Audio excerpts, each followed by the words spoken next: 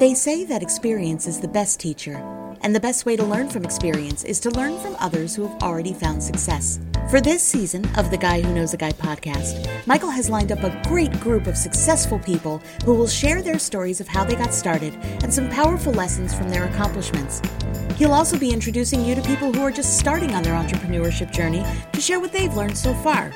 Success is not just about money, and we'll meet some people who have been successful in very unique ways. Entrepreneurship is an exciting journey, and we're glad to be along for the ride with you. Here's your host, the Guy Who Knows a Guy, Michael Whitehouse. Hello, and welcome to the Guy Who Knows a Guy podcast. Our guest today, coming from the other side of the pond in England, is Luca Senatore. He is a digital entrepreneur and mentor. He runs Secret Agency Mastermind and Genie Goals, and I'm very excited to have him here, hear his story, and learn a lot from him. So, Luca, welcome to the show. How you doing? Hey, it's super nice to be here, Michael. Thank you so much for having me. All right. And so tell us a little bit about what you do and what Secret Agency Mastermind and Genie Goals are. Yeah, sure. Absolutely. Genie Goals is a traditional digital marketing agency. We've got 30 fantastic staff. And we've been going for a number of years serving e-commerce brands. And as a CEO, I used to travel a lot and speak at events and so on. And when the pandemic hit, the traveling came to a halt. And so I found myself with about 100 hours a month that I didn't need to spend traveling anymore. So, I think I'm a little bit hyperactive. So I thought, I've been in coaching for a long time. I coached many organizations for about 20 years, but always as a side hustle, always something that I do because I love seeing businesses grow. Mm-hmm. And when the pandemic hit, I thought, well, I've got this time. It's incredible. So I'll just do something with this. And we just started a program that was more structured, that is accompanied with an online learning portal and 5 or 6 coaches. And it's just a little bit more comprehensive than just me consulting and mentoring people. It's an organization. But the ambition was very low because it was a part-time gig. And little did I know that we exploded and we grew very, very fast.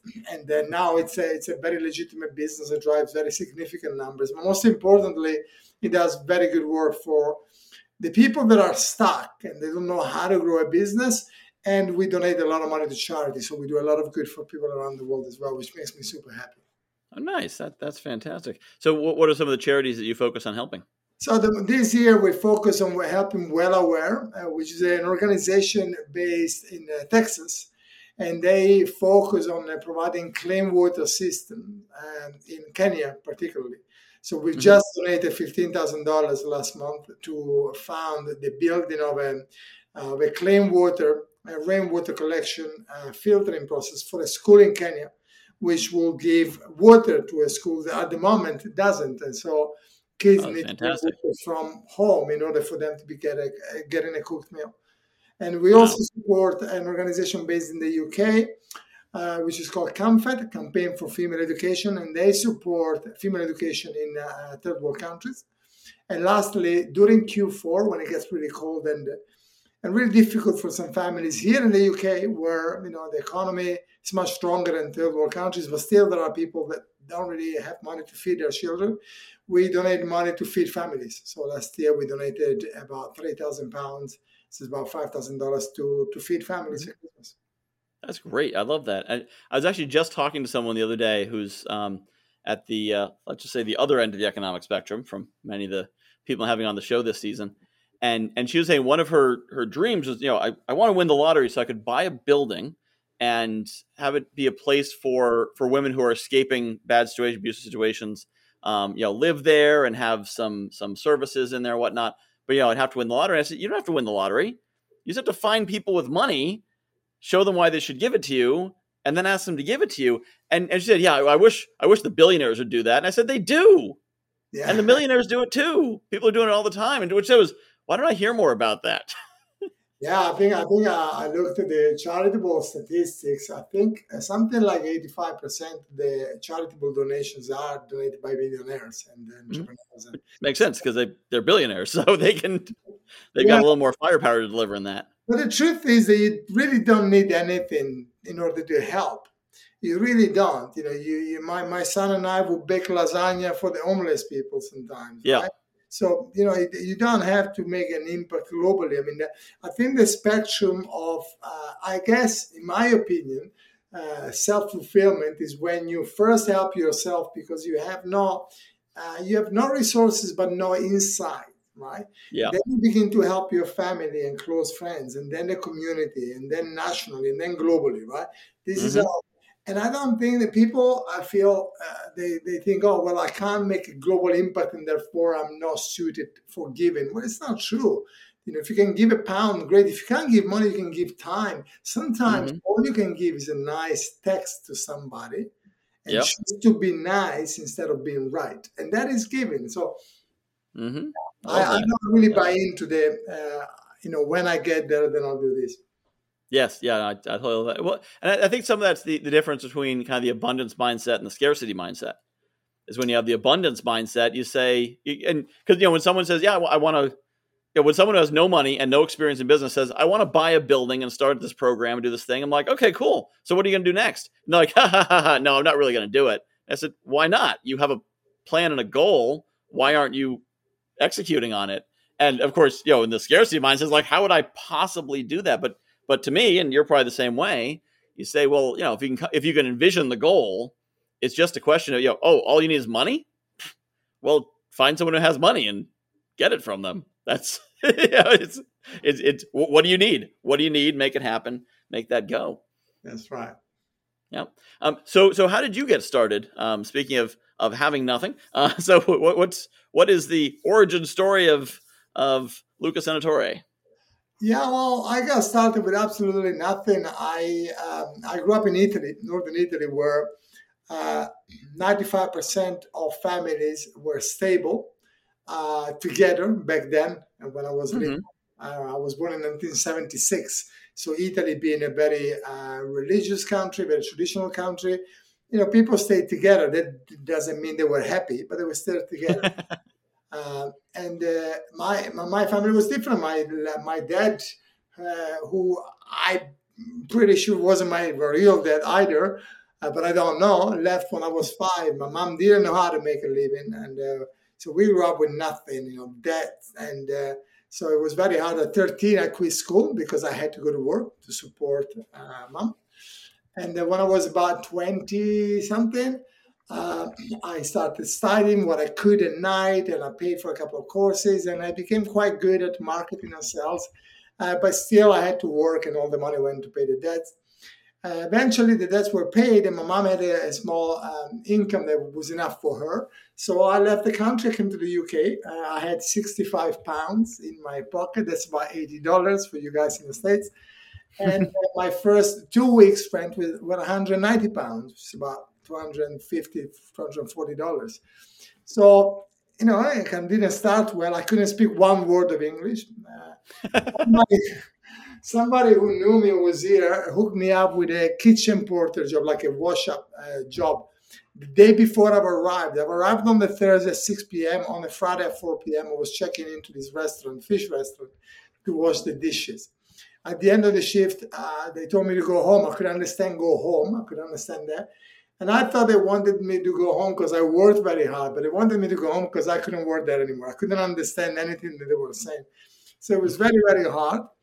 Then I was blessed. The lady at the temp agency, that was half Italian, she took me under her wing and she sent me to the English colleges to do silver service. Silver service, for those who don't know, is basically you with a big tray serving food to the students.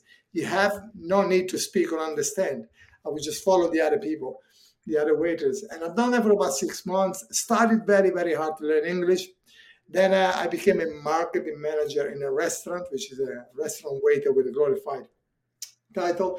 A restaurant that was making no money. With the first salary money that I got in the tips, I bought some shares in the restaurant.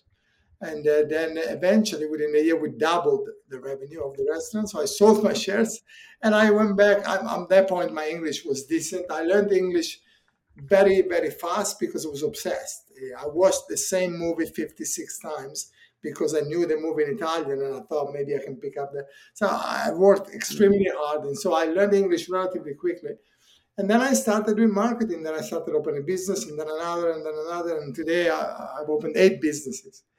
And that's how I got started. But when I achieved wealth, so I started doing digital marketing when I was in 2004. And when I achieved wealth, I realized that really my passion was to give. So I started coaching others and helping others and donating time and money and teaching others. I remember in 2006, I've done my first uh, seminar on for other people on how to make money online, how to grow a business online. And that was the most amazing part of the journey, was to see others succeed. And so I thought, oh my God, how many people are like me that want to give, are geared to giving, but perhaps don't feel that they can. And so we started this whole journey of helping other people. Hmm. That's amazing. That's fantastic. And so how did you segue from, because you kind of said like I learned English and then ... got wealthy. So what were some of the first steps after selling out your shares in the restaurant that you used to kind of springboard into everything else you did? Yeah, I mean, it's a good question, Michael. I think so. Well, what I'm hearing, the question I'm hearing is, how did you do it? What were the steps that got you there? And there's a lot of mistakes. There's absolutely nothing special about me. Sometimes you see some kids and you think, my kid, I mean, my son is 13.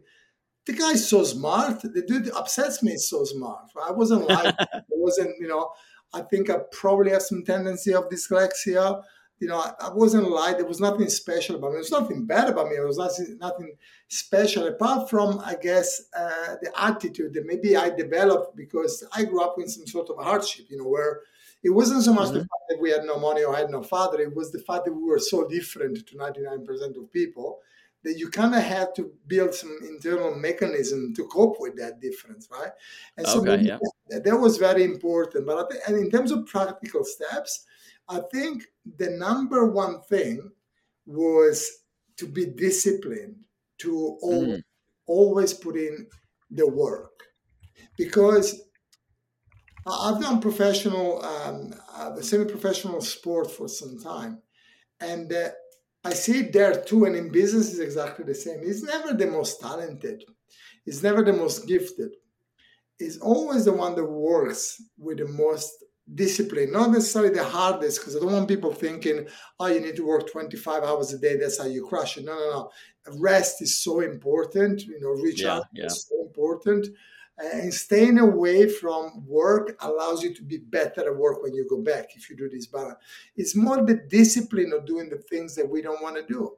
I don't want to pick up the phone and offer my offer to somebody because that could mean rejection, and I don't like it. And so there are 2 ways, broadly speaking, that you can approach this type of thought process, i.e., okay, I shit myself, I don't do it, and therefore I convince myself that I have to work on more important things like the logo, the color of that button on the website, or the article that I need to write. All those things that we convince ourselves that are important, but we know deep inside that we need to sell. Because if there's no sales, no cash, no life.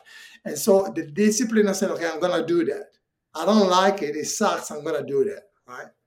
And the discipline of putting yourself out there, especially in digital entrepreneurship, Look, if tomorrow you, Michael, decide to start a fantastic a podcast, called "Who Knows the Guy," and you just want to be on camera, you just want to be, and you never done it before, and your friends don't know you like that. What is the first thing that comes to your mind when you put it online? Oh my God, they're going to judge me. They're going to drag me down. They want to. They will hate. They will hate, and they will. They will hate on you. They will troll you, right? It's enough for you to go on Amazon and type in, I don't know, Tony Robbins maybe, or Gary Vaynerchuk, or Robin Sharma, any of these great titans that made the world a better place. You look on their books, and on any given book, you will see very negative reviews as well as good ones, and the negative reviews will be horrible. And the message for me is that there will always be people that troll on you, but we are so afraid of putting ourselves out there. And so I think what I did do was to just put myself out there. For example, at the restaurant, the way we doubled the revenue was because this restaurant was run down. So because I was a marketing manager, I became important to the business because I was working very hard. They gave me a credit card. And I spent £37,000 of their money to build an outdoor piazza area that doubled the revenue during the summer. And so, this stuff that could get me fired, I would just take some of the calculated risk and put myself out there. And I think that was the step. The step was continuing to be disciplined enough to be doing the things that you have to do to achieve success. Mm-hmm. Yeah, and it sounds like also it's a matter of sticking with it, whether it works or not. Yeah, I always like to have a POB, I call it, or POA, I call it, plan of abandonment, right? Okay. So when do you know that this is not working? But you decide that I think, in my opinion, you need to decide that before you embark in the journey, right? Another way to call that is the pre-crisis agreement, where you agree with yourself or with your colleagues, right? Okay, what do we do if this happens? If a crisis happens, what do we do if money runs out? What do we do if time runs out? What do we do? And then you decide beforehand what the action will be, and that way I find you make rational decisions rather than emotional decisions. That makes a lot of sense. But if you do pull out, you pull out of that project, not out of entrepreneurship in general. Yeah, and it's not necessarily even the project. It could be a task. It could be a part of the project. Yep. It just, look, nothing is forever, really. Mm-hmm. So, if we start something and it doesn't work, I work in marketing with one agency, with one business, the agency, we run high-level e-commerce campaigns for global brands, right? Yep. Spending millions. With the other, we do marketing ourselves in a creative way. The number one focus is never on the stuff that works. The stuff that works, fine, we maintain it, is on the tests. And the nature of tests is much like science. The nature of science is failure, right? Because the vast majority of experiments lead to failure. And I think we need to change the interpretation of failure. Failure is just one of the ways in which this doesn't work. And it's part of the job to find those. And tests in business is the same. Okay, let me go and try this. And if it doesn't work, what do I do if it doesn't work? And I think if we decide that beforehand, then we have less emotional attachment to it. For example, we do about, I don't know, for one of the businesses, we do about $40,000 to $50,000 through Facebook alone, organic, right? And a lot of the stuff that drives the strategy is the posts that we send out. So when we send the post that doesn't work, we delete it. Nobody, but because we made this decision beforehand, it's fine. If you send out something and it doesn't work quite like you hope, then you take it personally. You do all sorts of things that you shouldn't do. So I think, it's important to quit and then move on to the next strategy and then move on to the next strategy. Yeah, but still staying with it. And I think that seems like one of the biggest things you do is you kept going, and you kept working on learning English, and then you worked at the restaurant and you kept doing that. And then because I think some people, if they had that scarcity mentality, or Robert Kiyosaki would call it the poor mentality, they've been told by everyone, entrepreneurship's not for us. We're not that kind of people. Then someone goes out and tries it once, and it doesn't work once, and their friends say, "See, told you so. Told you so." That proves it doesn't work, and not simply, okay, you tried it once, now do it 6 more times and get the thing that works. Because that's, I think the myth of the overnight success is one of the most pernicious myths that's out there for preventing people from being successful. Yeah, overnight success, in my opinion, is nothing else than a manifestation of many years of work. But a lot of people they say they tried everything. Well, they tried everything except keeping it, sticking it out. They tried everything. So, it really depends on priorities. I was a semi-professional mixed martial arts athlete. I never wanted to do that professionally as a career. I knew that for a fact. For me, it was a journey made of pleasure. It was challenging. But that's it. So if you really want it, then you should continue. You should be obsessed with the destination, but very flexible with the way you get there, right? But ultimately, there is also nothing wrong with saying, this isn't for me. It's too painful. It's too hard. It's totally fine. As long as it's not a compromise, but it's a rational decision, right? Yes. So I've got 2 best friends in Italy, yeah?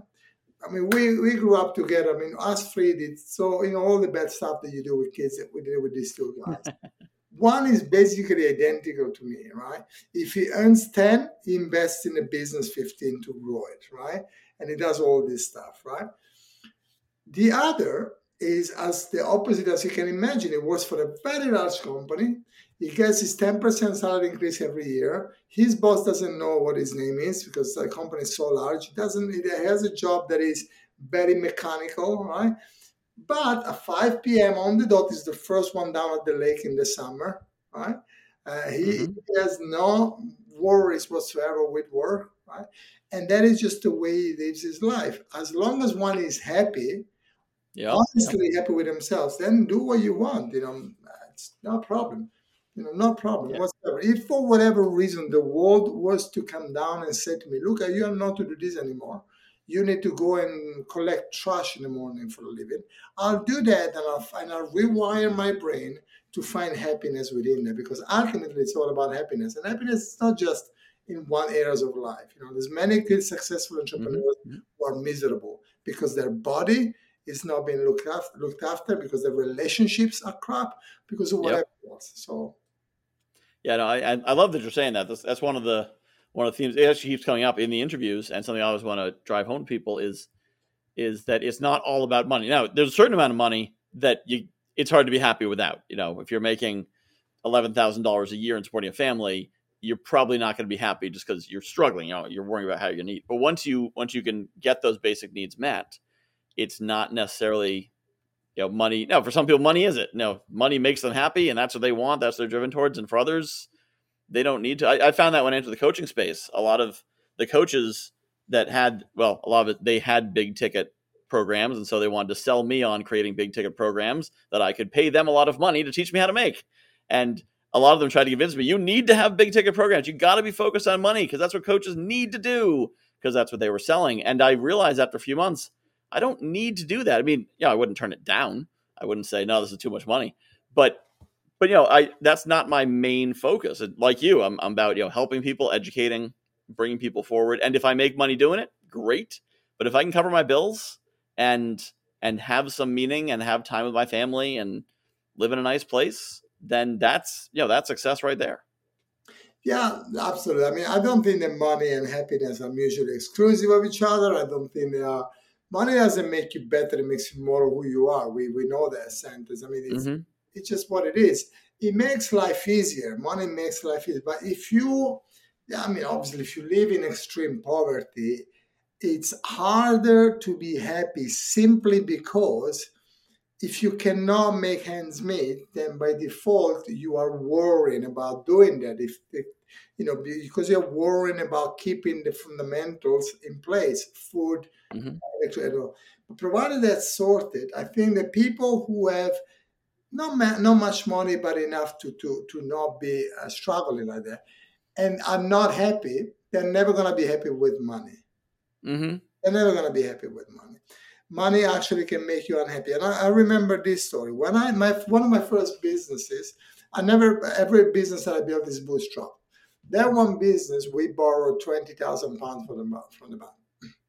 The recession hit, and I don't really do stress because, life isn't about what happens to you, it's about what you do with it. So stressing or not, I wasn't going to change the $20K that I owed, whether I stress or I don't stress.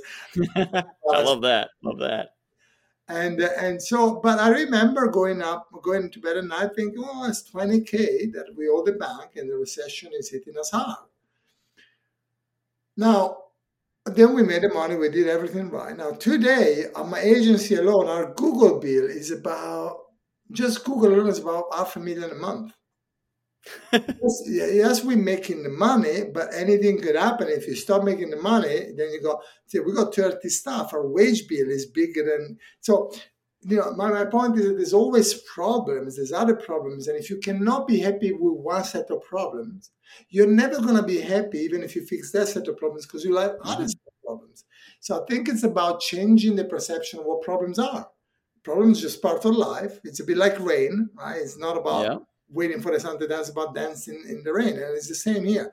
I think happiness and money are two different things. Money makes life easier, and so does having all your limbs. And so does not having a chronic illness, and so does having a good partner, and so does having all your hair. Many things are good to make life easier, but I don't think they dictate happiness. Happiness comes from within. Absolutely. So how did you learn that? Because that doesn't sound like something that one just grows up with, unless you grew up with it. But how did you learn these ideas of being, especially the stressing? Like, that's not a natural state to say, I owe 20,000, but I'm okay. Yeah, no, I don't know what I learned. That's a good question. I've never been asked that question. Where did I learn? I mean, I grew up listening to Tony Robbins and the likes. I'm working on it, not just listen. So maybe it comes from that. But to this day, Mike, I mean, I'm so blessed, because but I have to work. I've never received a cent, right, from anybody. Everything that we built it from scratch, right, bootstrap. And so my gratitude is still coming from a place where I know that I'm not entitled to anything that I have. I deserve it because I bloody work for it, but I'm not entitled to it. So when I go to bed and I do this, I would say 80-90% of the times, the times that I don't do it is because I'm tired and I fall asleep before I can think about it. But 99% of the 90% of the time, I go to bed and I close my eyes and I give thanks to the universe. And I hope I'm not offending anybody here, but I personally don't follow any religion, right? And so I don't give thanks to God because I think that if I don't, then I'm going to get punished. It's none of that. I don't believe in any type of religion. I give thanks to the universe, but not because of the money that I have, but because I can sleep on a bed that is clean, soft, in a warm house. Because you know what? That very moment, not in Africa, in the same first world country where I live, in the same town where there are people that earn in excess of $2, $3, $4, $500,000 a pound a year, there are people sleeping in the street, and I'm not one of them. I go to bed every single night. I whisper in my kids. I've got 3 kids. I whisper, "You're confident. You're kind. You never give up." Right? And I whisper that in their ear every single night when I go to bed and they sleep. My eldest is 13. I've done it for 13 years. Right? So I love that. I think you learn it by living it. Yeah, that sounds great. Well, and discovering Tony Robbins early, I think is certainly a huge thing. And it's interesting what you said about thanking the universe and whatnot. I've spoken to a number of coaches and people in this space, and it's interesting how I've yet to meet one of them who's pure atheist, who's like, nope, things just happen and there's no higher force. Everyone is successful, believes there is something to it, whether it's the universe or God or the flying spaghetti monster or something. But there's too much happening. They've had too much good fortune for it just to have just happened, and they are too humble to say they made it happen. So, because there's so many times when you meet the right person, you go to the supermarket and the exact person you needed to meet today is right there, and you're chatting, you're like, oh my God, oh, you do this, I do this, oh, we should work together. And there's no way that just happened. So yeah, I found almost universally they all have some sort of something that they want to give thanks to and want to appreciate. Yeah, no, I'm far from atheist. I just don't agree with organized religion because just statistically it's caused a lot of suffering, and because I like to be factual, and I know. I mean, look, if anybody listens to this conversation now, anybody, however smart and attentive they are, and they are to recall this conversation and talk it to somebody else, narrate it to somebody else in 3 days, chances are they're going to change anything between 20 and 80% of what we actually said with good intention. So I'm not going to live my life based on a book that was written thousands of years ago that people, I'm just not going to do it. It makes no sense, right? Because especially when the organizations fight amongst each other, to argue whose imaginary friend is more powerful. I just don't. I love that. I do believe in a God type presence. I don't know if it looks anything like a ball or like a square, or if it looks like anything. If it's like, I don't know, but I do have a tendency of believing, and I don't know if that is because it's hardwired in the hope that there's something more after. I don't know. I'm more agnostic. I'm more open to anything, Mm-hmm. If I die. But certainly when it comes to what you were talking about, which is, I don't know, divine or supernatural providence, it does seem that some things are just too weird to be happening just like that, right? Yeah. So I agree with you. I agree with you. Mm-hmm. Yeah. I think it also gets to something you were saying earlier about, when sometimes you got to fold. I don't know if you're familiar with poker. I think you play poker over there in England, right? Poker. You play poker in England, right? Yes. Yeah. Okay. So, the idea of, no one to hold them, no one to fold them. The best poker players aren't lucky. It's not because they get one good hand and they win the pot. It's because they lose less on the losing hands and they win more on the winning hands. And it's the same thing in life. If you can cut your losses earlier on the losing things and not get romantic. Like in my 20s, I opened a business that was clear 12 to 18 months in wasn't going to make money. And I kept running it for 5 years. And that was a hand I needed to fold a long time before I did. But I made it to, close to my 30s and I was still playing that losing hand. So, folding the losing hands, but then going all in on the winning hands and saying, all right, I think this is a winner. Let's go for it. Let's keep pushing. Even out, and just like in poker, you're going to lose 6, 8, 10 hands in a row, and then you get the winning hand. Okay, this is the one I need to actually put my chips on. But you see, that's interesting what you're saying, because in the mentoring program that we have, one of the reasons why we started is because there are many gurus out there, and you were kind of referring to some of them, teaching other people how to build the business or how to do X, Y, and Z. And half of these people don't actually do what they teach themselves. Maybe they did it in the past, but no longer do. Or maybe even worse, they learned it somewhere and then they go teach it because it's easier to teach than to actually do. In our program, people get real results very, very quickly. And the reason is not that because our program is just fundamentally revolutionary. It's because we only teach the stuff that worked every single time. Right?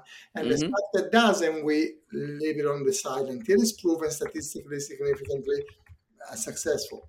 And I think what you were saying is the same thing, but we just need to do it on ourselves. Right? So let me see look, your bank account, your body shape, your health, then nothing else that the display of our 2, 3, 4 months activity in the past. Right? In business, our bank account just reflects what we've done in the last 3 or 4 months. There's just nothing to it, right? If your bank account doesn't tell the story you want to hear, it's because what you wrote in the chapters 2, 3, 4 months behind is just not what will lead to the outcome anyway. Just don't see it. If you write about and you hope to have a Cinderella book at the end, it's just not going to happen. And business is really that simple. It's really that simple. I mean, look, to build a business is incredibly simple. It's easy now, but it's simple. You need, at the very beginning, you need to solve a problem of some sort. The bigger the size of the problem, the bigger the size of your check. I mean, it's just as simple as that, right? If a problem that people really want to solve, you're going to get a lot of money from it. You need to find an audience. You need to start a conversation. You need to end up on a sales call or meeting where you say, hey, Michael, do you want to buy this that I think can solve that problem you told me you have? And then you do this and you repeat all the time and you refine. Let me refine how I present the problem, the solution to the problem. Let me refine how I get Michael on the call. Let me refine what I say to Michael on the call. Let me refine what I actually do once Michael becomes a client so he gets more results and he calls more people. But the process is simple. You refine, and what happens with a lot of people these days is that they get blinded by the shiny objects. I mean, isn't it fascinating to you, Michael? Online, and we use it too because sometimes we buy into that. It's still fascinating that people say the number one secret to do X, and people believe it. People believe that there is actually a secret to do something. Yeah. All the major entrepreneurs that are making 7 figures a month are using the same strategy. Russell Brunson, Tony Robbins, Gary Vaynerchuk, Dean Graziosi, they use the same strategy that I've used for decades. For decades, it's the same thing. If you look at Frank Kern web funnels, they're the same now that they were 10 years ago. They work because there's no shiny objects there. When Clubhouse came out, do you know how many people I've seen And it was one client. Honestly, in our program, we give results to our client because we select our clients so carefully when they come in. And on that one, I completely screwed up. I didn't see it coming. I thought there was something weird, and I make this person almost beg for us to accept it into our program. We did. We presented a strategy. We did a roadmap for him with a step-by-step on what to do, with daily coaching to help him do it. Then he doesn't come to the coaching session for 1 day, 2 days, 1 week, 2 weeks. And I was like, hey, John, not even there. Oh, no, I'm on Clubhouse. Clubhouse just came out. I'm killing on Clubhouse, so I'm not following the strategy that you teach just for now, but I come back because Clubhouse is killing. I was, wow, that's fantastic. How much you make? Nothing, but people are following me. And that is a story that you see a lot of times on social media. Yeah, I get so many likes. Okay, but you can't take the bloody likes to the bank, right? The business is very simple. It's really solve a problem, find the clients that are looking to solve that problem that you like, get them to your network, get them on a call, sell, and then obviously deliver. That's it. That is remarkably simple. And everything else, and most of the shiny objects are just one step in that. 100%. In that process. Agency, we did the same. We built a business. We built with the same stupid, simple strategy. Over real problem. Find a good customer. Talk to them. Repeat. Eventually, some people will say yes. And the more you do it, the more people will say yes because you refine all the steps in the process. Yeah, that's one of the challenges I had when I was starting my business. Is I wasn't clear on what problem I was solving. I knew what I could offer, but it wasn't packaged as a problem. And one of the things I ran into, I found this great course teaching all about list building and how to build great lists. And when you need that, it's a great course. But I didn't need it yet. I didn't know who my avatar was. I didn't know what my solution was. I didn't know how to package it. I didn't know how to price it. I didn't have any of that. And I got distracted with this great course working on my list building for 2 months when I still had no avatar. And so not only did I get distracted, but then the list I built was kind of unfocused because I didn't have a target to build into the list. And that's actually one of the things I'm focusing on now is I realize the problem I can solve is I could help Michael 12 months ago to not chase the shiny objects and to figure out what the right things are. And I'm like, oh, I found my avatar. It's me 12 months ago. Yeah. Absolutely. People overcomplicate stuff. And look, it happens every single time. But actually, it's really remarkably simple. Like I said, it's not easy, but it's simple. And the more you do it, the more you become a master with it. And then it comes so natural that people are attracted to you and they can't tell why.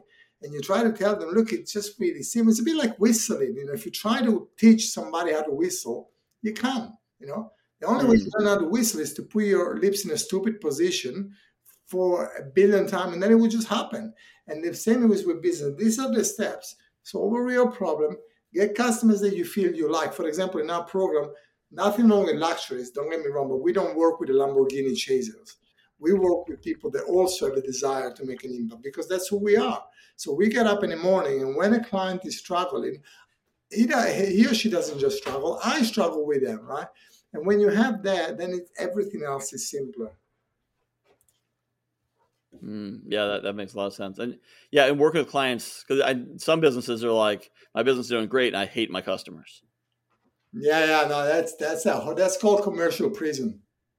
Yeah, that's nothing more than being than selling your soul or your body or whatever. It's the same thing.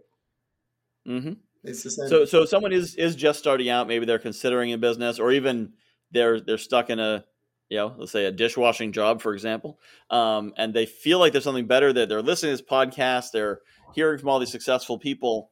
What is it, if you were to meet a dishwasher, like, I've heard entrepreneurship's a thing. I don't know if it's for me, but like this clearly isn't. What would you tell that person who's kind of stuck and who missed the train of the economy and is left out? I think that there's a constant train going by. So the first thing I would say, don't worry about it. There was a good time, it was 20 years ago, and second best time is right now. So you're already on the right, you're already on the second right track. So it's good. I would ask this question: what can you do, right? What can you do to solve the problem that some people that exist have? Is there anything that you can do that may solve somebody's problem? At the moment, you are solving the dirty plates problem. right? So somebody has Mm-hmm. a problem, they got dirty place, you clean it. Is there any other problem that you can solve? And that's the first step. Obviously, there needs to be a problem this person can solve. If the answer is yes, we'll dive into that and we'll say, okay, that's fantastic. How do you know that these people want to solve the problem? Let's make sure that that's the okay. Then there is a problem. Oh, good. Who would you love to work with? If money wasn't an issue, who would you love to work with that will make you happy to be helping? Oh, this type of people that are givers, people that care about whatever, right? So we can find a little bit of synergy so that you are more inclined to actually help these people for reasons outside of the money. After we got that one, then we create you a good offer. So first we find these people, whether they are online or whether they are at events, and we try to listen. We try to understand how do they refer to when they talk about their problems, right? What do they talk about? What are the common denominators when they talk about the problem? What are the desires that they all want to have, right? So that we can formulate a marketing strategy that seems still tailored, but they can speak to a larger group of people than just one, right? So once we do that, then we build an offer. How do we build an offer? Well, is it scalable, right? Does it only depend on you putting in the time? Does it solve the problem? Does it suggest, does it communicate that the value of this offer is greater than the cost that you will attribute to it, right? In other words, do we give value many times bigger than what we ask in return? So we build what we call a golden juicy offer, an irresistible offer. And once we have that, now at this point, we have a problem that we solve, a target market that we love that needs to solve that problem. We have an offer that resonates. All we need to do is to drive traffic, and we know the traffic because it's these people, to our offer. And the way we do that, depending on the platform that we choose to use. Certainly, I would recommend anybody starting out to do it organically. We do it organically till we got to about 30K a month, and then we started playing with ads.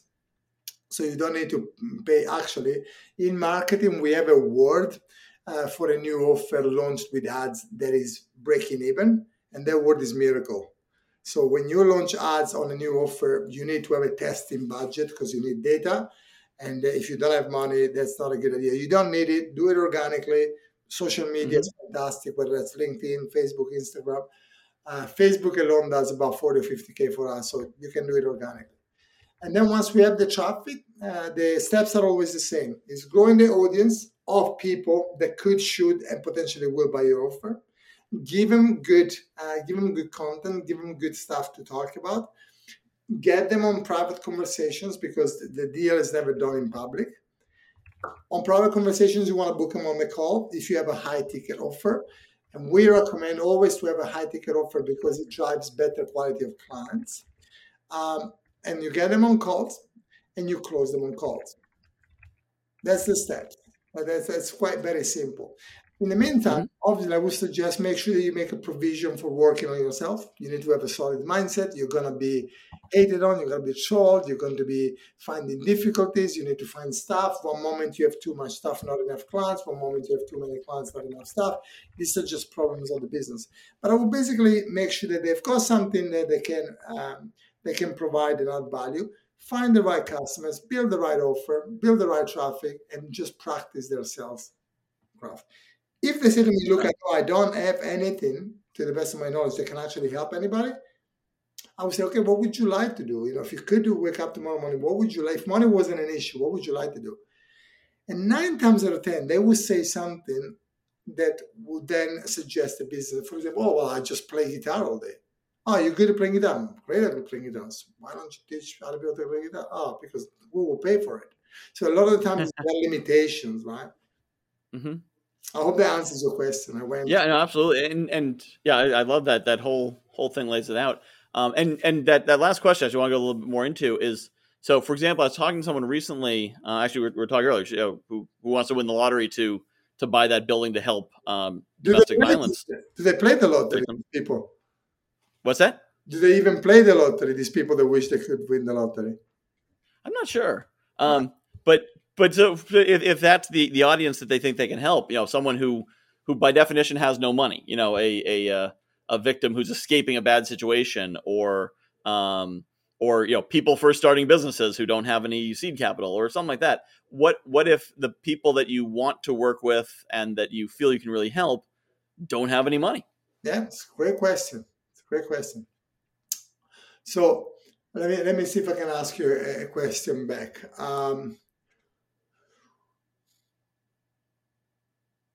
Well, I can't actually, but I wanted to ask a question so we can get that in a different way. But the short answer is that unfortunately you can't. Okay. So it's as simple as that. If the source doesn't have the raw material to build, Mm-hmm. you can't build. So you can through charity, and that's what we do. Right. At Christmas, alongside the charitable donations that we made, I reached out to somebody on Facebook who I don't know, but I heard was struggling with money, and we donated £700 just so that she could feed her kid during Christmas, right? It's charity. I cannot help this person make money. Here's the one thing that you may or may not agree with, and that's fine. But I believe that if you can't make money without money, you can't make money with money. Right? Okay. All right. Yeah. So giving these people help without them giving you money and they hope that they will make money and pay you back later never works. Anybody says to us, oh, Luca, let me work with you. As soon as I make money, I will pay you 10 times as much. No, you won't, because you will never make money. Because if you haven't been able to make enough money to pay for a mentoring program, which is not extortionate, you will never, or you unlikely make money, even with money. And that's why if you look at statistics, 98% of people that win the lottery within 5 years go back to having exactly the same money that they had before they won. Yep. This is statistics. It's not me talking, right? So if you want to help somebody and they don't have money to pay you, that is not a business. By definition, it's not a business. It's a charitable. Go for it. Knock yourself out. As long as you have a plan to bring in money, that's fine. Right? But it's not a business. Yep. Yeah, that totally makes sense. And that's one thing I found in my business was I had I basically found a sideline income because I wanted to help people who were super early stage. But I also knew that principle you talk about, that someone who can't bring any money to the table is not going to succeed. Because if they can bring some, I found that if they bring some, they'll put in the work because it might be a lot to them, even though it's not a lot. But if they can't bring any, then it's not going anywhere. But then the other thing I found is when I kind of opened that up and I said, okay, I'm going to create free resources so anyone can kind of get that leg up, and then figure out who can afford it. People who I would never have thought could afford the program suddenly find the money, and I almost want to be like, where'd you get that? Did you steal it? Did you rob a bank? But they find it, and my programs are like $500, $1,000, things like that. But they find the money because they say, I have a problem, you have a solution, and of course you always find people with no money go out to the bar and spend $100 on Friday night. So they have no money unless they want to have money, and then suddenly look at that money. When we have no money at all for an extended period of time, talking years, it's typically because we are not money savvy. We're not money educated. So we're not making good decisions essentially about money, right? Yeah. And like from someone who grew up without money, I know what it's like, and I can tell you that if I look back, it wasn't that my father was a dick and he left that we had no money. It wasn't the fact that my mom was a single mom and we had no money. It was the fact that my mom wasn't money savvy. She was making bad decisions with money, right? And that's it. And I grew up in my teenage year being the same. And then I came to this country with absolutely nothing, and I had to be good about making the same way that I had to learn English, and I would never have learned English if I didn't come to a country where I was forced to learn English. I had to learn money because otherwise I wouldn't have been able to live, right? And then you learn money. But money is not taught in school. The law of money and how money works is not taught. I mean, it's crazy, especially in the States, and the UK and Europe is not much better. I think the amount of people over 40 who have no plans for their retirement is far. And it's not it's because they don't understand investing, they don't understand the planning, they don't understand financial planning. And that is essentially the reason why if you can't make money without money, you can't make money with money. Because if I give you all the money in the world, you're still going to make the bad decisions and you're going to get rid of this money. It's Mm-hmm. That's why a lot of the winners go back. So to go back to your question, I think if I want to help people who have no money, you can't think of that as a business because it's not a business. They can't pay you money, which is the fundamental foundation Mm. of a business needs to grow. Money. So who's Yep. going to pay the money? You can do a charity. That's what then you become an NGO. That's fine, totally fine if you want to do that. But it's not a business, it's a charity. Yeah, that's a great way to put it. My mother always told me that if you give a poor person money, you don't get a rich person. You get a poor person with money. Yeah. Because you don't change their identity, you don't change who they are. You just change their current temporary state. Yeah, for sure. I mean, it's yeah, it is what it is. Unfortunately, look, we donated $15,000 last month alone, the month before, to help a lot of people who don't have money because of circumstances. Mm-hmm. They go behind and not being able to make money. They live in Africa where there's very little opportunity, right? So it's a very Mm-hmm. difficult world. But that's not a business. I'm not in the business of helping people building water system, Right. right? That's charity. And well aware was the organization behind it. It's not a business either. It's a charitable organization. That's why they're regulated Mm-hmm. a different way because they are charities. Yeah, it's good to know. Your charity is a charity. Your business is your business. Your business supports your charity. But yeah, no, that's a fantastic point. So we're coming to the end of our time. I really appreciate all the time you've spent with us and shared with our listeners. Some of whom have no money, but maybe they learned something here and they can start to become someone who can make money from no money. So do you have any final thoughts you'd like to share with the audience before I let you go?